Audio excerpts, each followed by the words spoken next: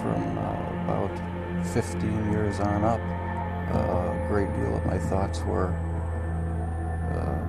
basically unshareable. We are all evil in some form or another. Yes, I am not 100%, but I am evil. My mother was a sick, angry, hungry, and very sad woman. I hated her, but I wanted to love my mother. This is Serial Killing, a podcast. Hello again, and welcome to Serial Killing, a podcast, where we sometimes veer off the serial killer path to delve into other topics within our beloved true crime community. This episode is brought to you by Visit Williamsburg.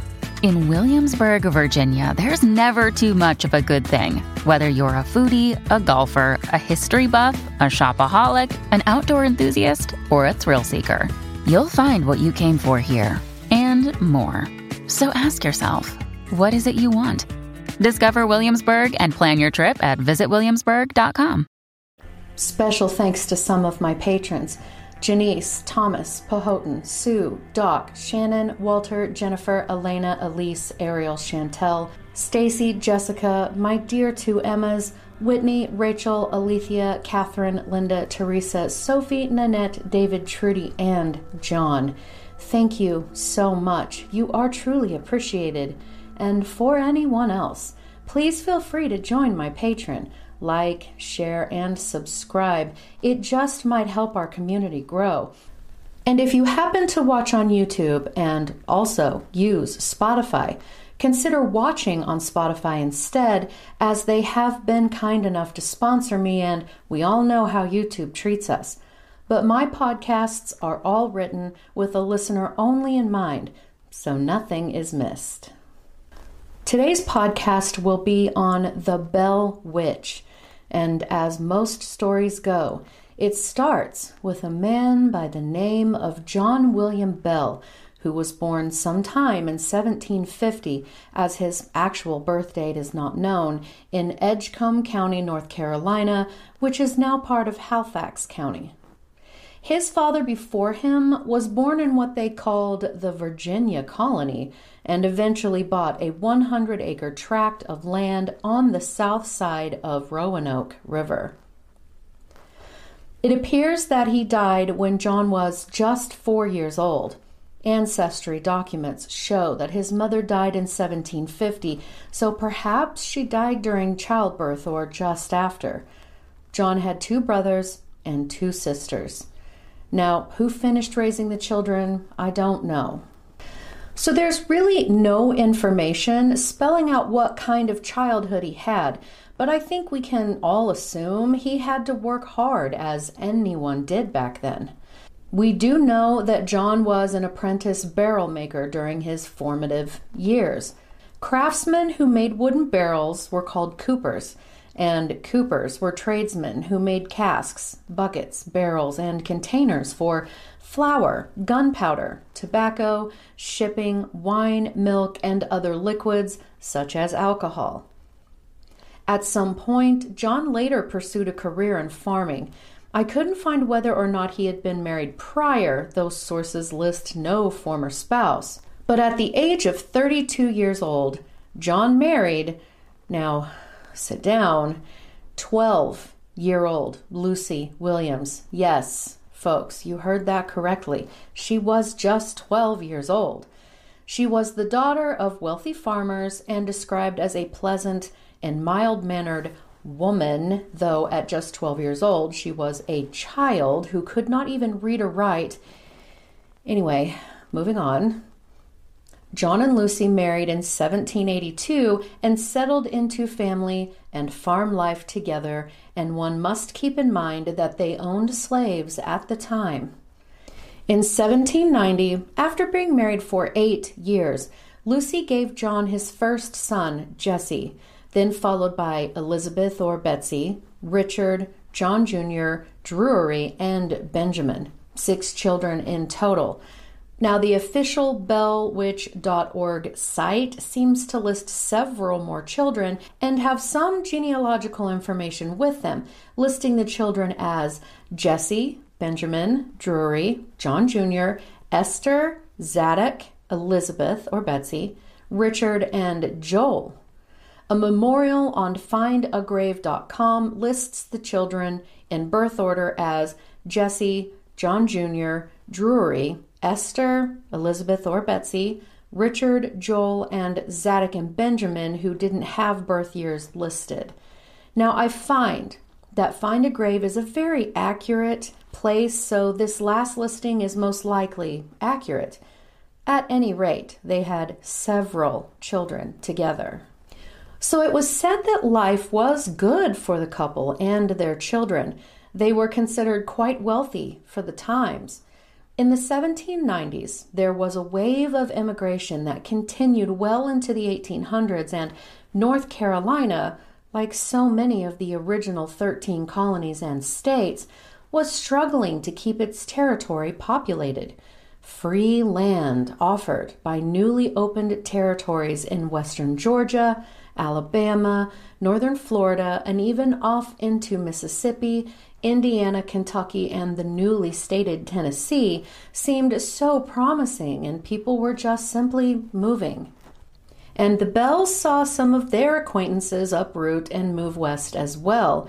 And then the years 1801 and 1804, John saw that both crop seasons were failures, and they decided that they would move west. They had heard that the land on the other side of the Appalachian Mountains was so much more favorable and fertile. But according to the documentary, The Mystery of the Bell Witch Haunting by Real History, the Bell family moving west had some sort of mysteriousness to it as well. John and others had been members of a church that had also moved out west and reestablished itself as the Red River Baptist Church back in 1791. The Red River itself runs over 100 miles through southern central Kentucky and the middle of Tennessee, and is named after the river's unique watercolor, which is caused by the clay and silt deposits containing iron oxides. So again, under mysterious reasons, quote unquote, and it's rumored John had molested or sexually assaulted a young girl, which spurred on their move. Some say it was rather shady business dealings, but most find it rather peculiar that in his mid-50s, when he and his family were considered quite prominent in North Carolina, well, that he would want to move and start all over. But whatever the reason, the Bell family began the journey over the mountains into eastern Tennessee and onto what was then called the Barren Plains and settled in what is now Robertson County, Tennessee. He eventually bought what sources said was a whopping 320 acres from the Batts family. Now, the lore says that Kate Batts felt that she had been cheated, nay, swindled in the deal, being paid far less than she had been expecting. Some say that she didn't hold any real ill will towards John. The families were neighbors, and it was said that Kate was not a fan of John's by any stretch of the imagination. But make no mistake, it was said that Lucy, John's husband, was no pushover and was actually described later as being the voice of reason, though again she could not read or write. But again, John became a successful farmer and gained prominence quickly in the area. He became an elder of the Red River Baptist Church. So let's get into a bit about the church life back then. Again, from the bellwitch.org site, it says, quote, "The church played a major role in everyone's life back in the days of John Bell. Nightly prayer meetings, revivals, and similar activities were commonplace in Tennessee's early frontier, and the church was frequently called upon to settle personal issues such as disputes between neighbors." End quote. So we know that his neighbors were less than satisfied with their dealings with John. This church, like most others, kept records of these types of things, and there was an entry in July 1816 that stated, though I've changed the offensive description of black people because I personally don't like it, but it said, quote, Brother Bell informed the church that there was a report in circulation that he had taken unlawful interest from money lent Benjamin Batts, which report Brother Bell says is false, inasmuch as he never lent Mr. Batts a cent of money or received a cent of interest from him at all. Brother Bell then called on to inform the church what he supposed gave rise to said report. He said sometime about the 1st of June past, he purchased a black slave girl from said Batts, for which he gave said Batts $100, but did not get possession of said girl for several days afterwards. Batts insisted the girl was worth more and insisted to have liberty to sell her again. At last, Brother Bell told him if he then sold the girl, he must pay him, Bell, $150. Bell then had the girl in possession and a bill of sale for her. Some days afterwards, Mr. Batts and Mr. Boggin went to the Bell's house and gave him, they said, $150. Bell counted out $120 and observed that he was satisfied with that. He then gave up the girl and burnt the bill of sale. After more talk on the matter, it was postponed for consideration until tomorrow. End quote. So then the next day, the church minutes record states, quote, the church, with the brethren who were present, unanimously justified Brother Bell in what he did agreeable to the evidence that came to them. End quote. Now, Mr. Batts was none too pleased with this outcome, and he took the issue to court. The next year, 1817, John Bell was tried for and convicted of usury, defined as the illegal action or practice of lending money at unreasonably high rates of interest. This conviction was scandalous, as he was an elder of the church, and it embarrassed the church so completely that they decided to reconsider the issue within the church. So in November 1817, the church meeting minutes states, quote, on motion agreed to reconsider the case of Brother Bell as decided in July 1816. On motion agreed to set Brother Bell as decided aside for a hearing on the matter of taking usury, him having been found guilty by the jury in the circuit court for the county of Robertson. As such, we think the cause of religion or the religious causes suffer in his hands. End quote.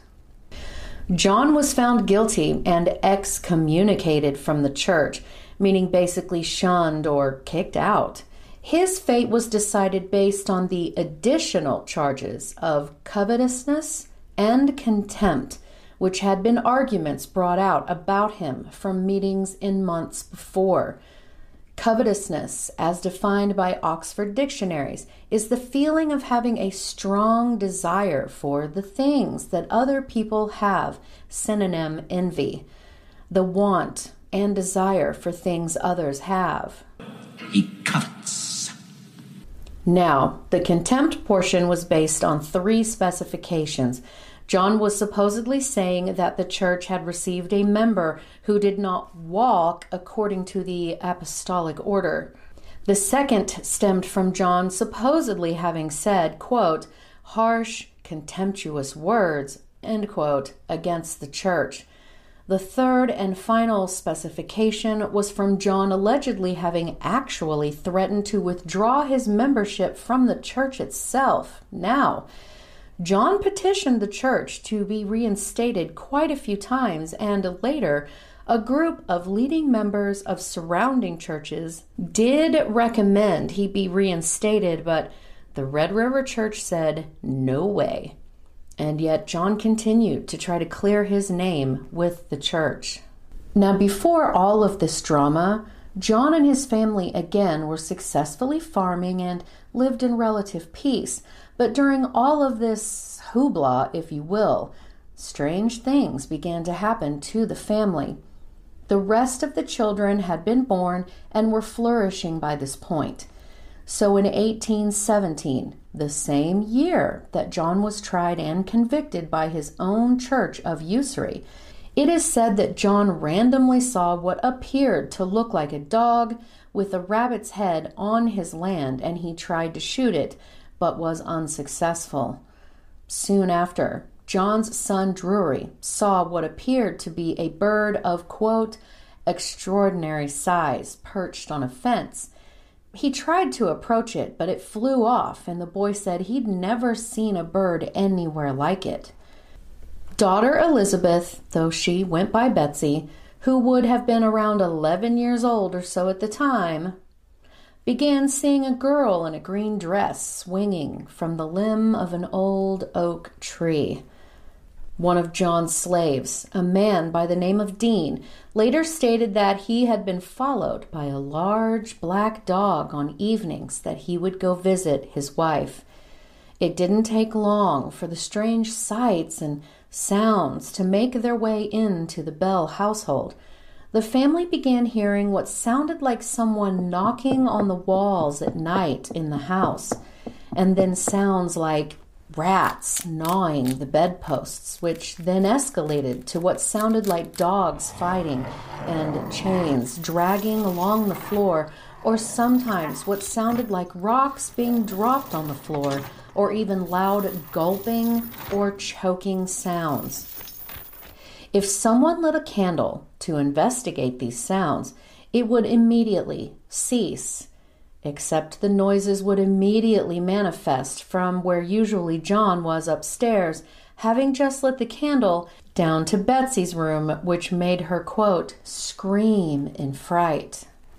When John and his sons would hear the scratching or any other commotion coming from outside the house, they would hurry outside to try to bust whoever was doing it, but there just wasn't anyone ever there, because you see, the now haunting seemed to be more focused on John and Betsy in particular, though no one in the family was immune. The children began complaining that their covers were being ripped from atop them while they were sleeping in bed, and their pillows tossed to the floor by no one, an invisible entity. And then the phenomenon escalated to John beginning to experience paralysis inside his mouth. The family began audibly hearing what at first sounded like the slightest, faint whispering voices that was hard to make out, but was described as a, quote, feeble old woman singing hymns, end quote. These whispers strengthened quickly and began turning into a loud voice, singing hymns and quoting scripture. The younger children began experiencing having their hair pulled and flesh scratched, mostly occurring to Betsy, who later described being slapped, pinched, and stuck with pins. It was said that her skin would display angry, raised welts and handprints from the assaults, including on her face. The voice then began to have actual, full-on conversations with members of the family within the house, this all escalating over a few months' time. So John at first demanded no one speak of these occurrences, but as they escalated and grew in intensity, he finally broke down and shared his family trouble with his closest friend and another neighbor, Mr. James Johnston. And so James and his wife offered to spend the night in John's home to see if they too might hear or experience these strange happenings. And as predicted, they experienced the same terrifying whispers, bangings, scratches, and other sounds. It was said that James leapt from the bed and shouted, quote, "In the name of the Lord, who are you and what do you want?" End quote. But there was no response, and it was said that the rest of the night was peaceful. And as we all know what happens in very small communities, word began to spread like wildfire, and before long, everyone in the Red River community knew the story. In fact, it spread so far and wide that people began to show up, having traveled great distances, at least for the times, to come and see or experience for themselves the strange occurrences in the Bell home. Now, this part I've heard a lot of back and forth about. Some say this is absolutely true, others say that this is a myth, but I will tell you, and you can decide for yourself. It was said that this story caught the attention of the future president of the U.S., but then a Major General, Andrew Jackson, visited the home in 1819 after he had heard the story from the three grown sons, John Jr., Drury, and Jesse, who had verifiably served under Mr. Jackson's command at the Battle of New Orleans in 1815. As the story goes, and again, some say this never happened, okay? But the story coming from the southerngothicmedia.com site describes, quote, "The future president arrived at the Bell's property in the company of several men, horses, and a wagon. Purportedly, upon arriving on Bell property, these horses suddenly stopped, and despite spending some time attempting to urge the animals forward, the horses pulling the wagon refused to continue on. Eventually, Jackson proclaimed, quote, 'By the eternal, boys, that must be the Bell Witch,' end quote. In response, an unknown female voice called out that the men could now proceed to the house and that she would visit with them later. Suddenly, without prompting, the horses continued up the path to the Bell house. That evening was initially quiet. However, one of Jackson's men, a self-proclaimed, quote, witch tamer, began boasting and taunting the entity.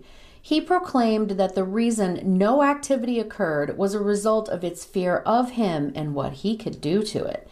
Without warning, the supposed witch tamer suddenly began to scream, his body violently jerking about in all directions as though he was being beaten and stuck with pins, until eventually he was sent flying head first out the door of the house, presumably as the result of a kick to his behind. The same female voice the men had heard earlier in the day returned and threatened to expose and torment another fraud within the group if they continued to stay in the house. Jackson's men begged to be allowed to leave the farm. However, the Major General insisted on staying so that the second so-called fraud could be identified. Unfortunately, it is unknown what happened next, but the following morning, witnesses were said to have seen Jackson and his men in nearby Springfield headed in the direction of Nashville. End quote. Some later alleged that Andrew Jackson proclaimed, quote, "I would rather fight the British at New Orleans than fight with the Bell Witch," end quote. It was said that the spirit had a sweet singing voice, and she had the ability to provide accurate information about two co-occurring sermons happening in vastly different places, reciting the sermons verbatim. She was also known to have a rather playful side, where she acted as a prankster, promising great fortunes if 3 specific people would spend a day digging and moving large boulders, only to laugh and ridicule them publicly when no treasure was found. But it was poor Betsy who continued to be the prime target of these supernatural attacks, and even more so when Betsy had decided to get married. She had become quite fond of her husband-to-be, Joshua Gardner, who was from the local community. Both sets of parents had given their consent for the young couple to get married, and everyone seemed excited about the engagement. But apparently the entity did not consent, For every time the young couple would try to spend innocent time together by, taking a stroll along the river or whatever, the spirit, as they called it, would follow them and taunt them, demanding Betsy not marry Joshua. Now, word around the campfire was that Betsy and Joshua's former school teacher, one Professor Richard Powell, had been quite open and obvious about his interest in Betsy for a few years and had expressed interest in marrying her once she became older. He was 11 years older than her and apparently a student of the occult, ventriloquism, a mathematical genius, and well-versed in horticulture and geology. He was, of course, already secretly married to a woman in Nashville while he was teaching at the Red River School. No one knew of this marriage and thought him to be a happy-go-lucky bachelor. So when Richard discovered Betsy was engaged to Joshua, he wasn't happy, but it was said that he wished them a long and prosperous marriage. Interesting. And as we can all imagine just how exhausting all of this would be, Betsy's resolve began to wear thin to the point that she, unfortunately, began to agree with the spirit, and on Easter in 1821, she broke off their engagement, and after this, it was said that the spirit backed off. But the spirit, who came to call themselves Kate, much like the neighbor's name, So Kate's main focus of hate, then, was targeted towards John himself, vowing to end his life. John's health was already beginning to decline. As I mentioned earlier, it started with him experiencing paralysis in his mouth. His facial muscles began twitching. It became more difficult for him to eat and swallow. By late 1820, he was confined to his house, and sources stated that he did try to get up and walk around, but the spirit would remove his shoes or slap him in the face. This is when he began experiencing seizures. People could hear the voice of the spirit cursing and chastising what it called, quote, Old Jack Bell. So when someone would ask the spirit who it was and what it wanted, it would answer, quote, I am a spirit. I was once very happy, but have been disturbed, end quote. It was said that it had come out to haunt after Native American burial grounds had been disturbed. Men then searched, but found no such area. The spirit would speak of John's wife, Lucy, fondly, stating that she was the most perfect woman to walk the earth. It was said she fed her fruit when she was ill, and so on. So on the morning of December 20th, 1820, John, who had slipped into a coma the day before, died. The family, as they mourned, found a vial with a, quote, strange black liquid in the cupboard. John Jr. decided to put 2 drops of this liquid on their cat's tongue and, as the story goes, the cat leapt into the air, rolled over while in midair, and was dead before it hit the ground. Then the spirit was said to have exclaimed, quote, I gave old Jack a big dose of that last night, which fixed him, end quote. John Jr. then tossed the vial into the fire, and it was said to have burst into a bright blue flame and shot up the chimney. It was recorded that John's funeral was one of the largest ever held in Robertson County, Tennessee, and people came from miles away, including 3 preachers who eulogized him. As the people began to disperse and leave the graveyard, it was said that the spirit laughed and sang a song about a bottle of brandy, and she did not stop her singing until the very last person had left the graveyard. It was said Lucy inherited 1 slave, Dean, we discussed earlier, a 106-acre tract of land that included the Bell home and the cemetery where she remained until her death in 1838. She is buried in the Old Bell Cemetery with her husband and some of her children. Now, John and Lucy's son, Richard, wrote, quote, whether it was witchery, such as afflicted people in past centuries and the darker ages, whether some gifted friend of hellish nature practicing sorcery for selfish enjoyment, or some more modern science akin to that of mesmerism, or some hobgoblin native to the wilds of the country, or a disembodied soul shut out from heaven, or an evil spirit like those Paul drove out of the man into the swine, setting them mad, or a demon let loose from hell, I am unable to decide, nor has anyone yet divined its nature or cause for appearing, and I trust this description of the monster in all forms and shapes, and of many tongues, will lead experts who may come with a wiser generation to a correct conclusion and satisfactory explanation." End quote. Beautifully said. So in 1924, 4 years after her father died, Betsy gave in and married her former school teacher, and they settled down in a nearby community known now as Cedar Hill. She went on to have 8 children, but only 4 of those children reached adulthood. One of those surviving died in the Civil War. Her husband went on to hold a number of public offices, but had a massive stroke and left him an invalid in 1837. He survived another 11 years, but Betsy always insisted that her marriage had been a happy one. She held on to her reputation for being very witty and personable, but she absolutely refused to speak about Kate the Spirit with anyone outside of her immediate family. She died in July 1888 after living with one of her daughters for some time in Mississippi. So what about the spirit, Kate?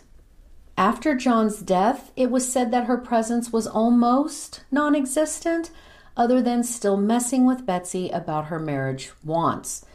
Sources say that the spirit visited Lucy, the widow by now, and told her that it was leaving for 7 years and then it would return. And it kept its promise, returning in 1828, where it was said most of the activity was centered around John Jr., who would sit and discuss matters with it, such as the origin of life, Christianity, and the need for a mass spiritual awakening. The spirit also allegedly gave accurate predictions of the Civil War and other future events. It then departed again, promising to return in 107 years and promised to visit the direct descendants of John. And nearly as promised, the spirit now labeled the Bell Witch returned in 1934, just 1 year shy of the 107-year promise, to haunt the closest living descendant, Dr. Charles Bailey Bell, who was a physician in Nashville, and he wrote and published a book about his ancestors' hauntings. It is unknown if the Bell Witch promised any future visits again. The Bell Witch is considered to be the most documented hauntings in American history. A man by the name of Martin V. Ingram, who had fought during the Civil War, later went on to have a career in editing and publishing in the newspaper industry. He researched and traveled the area of the Bell Witch, quote, for the purpose of viewing the grounds where historic and most intensely thrilling events were enacted 75 years ago, end quote. He interviewed those people who were familiar with the stories as intimately as he could find, members of the Bell family or neighbors, anyone he could get in contact with and get the stories. He then compiled all of his reports, all of his research, and put it all together in his book, An Authenticated History of the Famous Bell Witch. The introduction of the book included a letter from James Allen Bell, John's grandson, explaining that John's sons had decided that none of their family papers should be made public until the last immediate family member had died. an event which occurred in 1891 when the youngest member of the family, Joel Egbert Bell, passed. In 1937, a man who owned a farm that included the Bell Witch Cave that had been on the original Bell property stated that he had heard unexplained noises coming from within. A group of people said they saw a woman sitting on top of the cliff over the cave, scaring them so completely that they fled. So there are a lot of theories about the Bell Witch, as well as the causes around the family's disturbances. Most experts believe John's death was the result of a degenerative neurological disorder, which physicians weren't really aware of back then.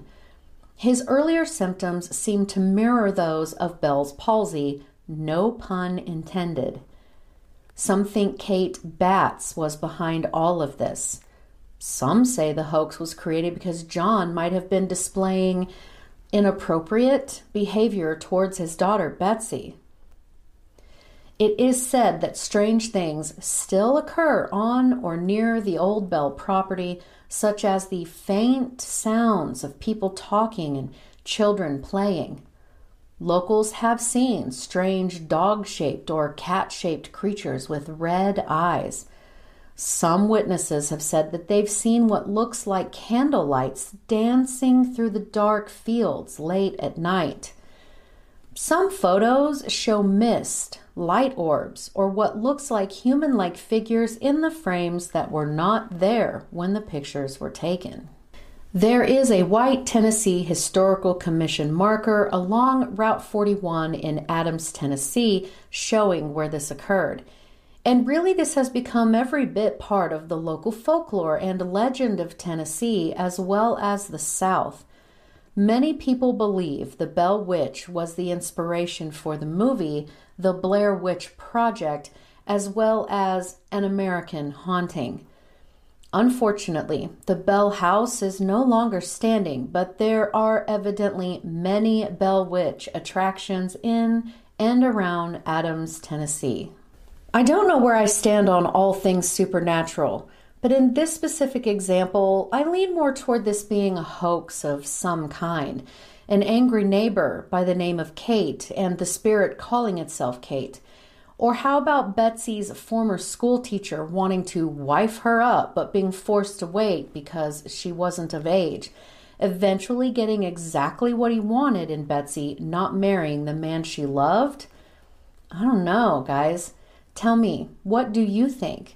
Leave me a comment below, or you can DM me on Instagram @serial_killing. All of my contact information is below.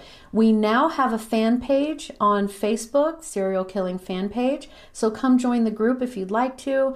But most importantly, thank you so much, guys, for listening, because I know you could be listening to anyone else, but you chose me, and I really appreciate that.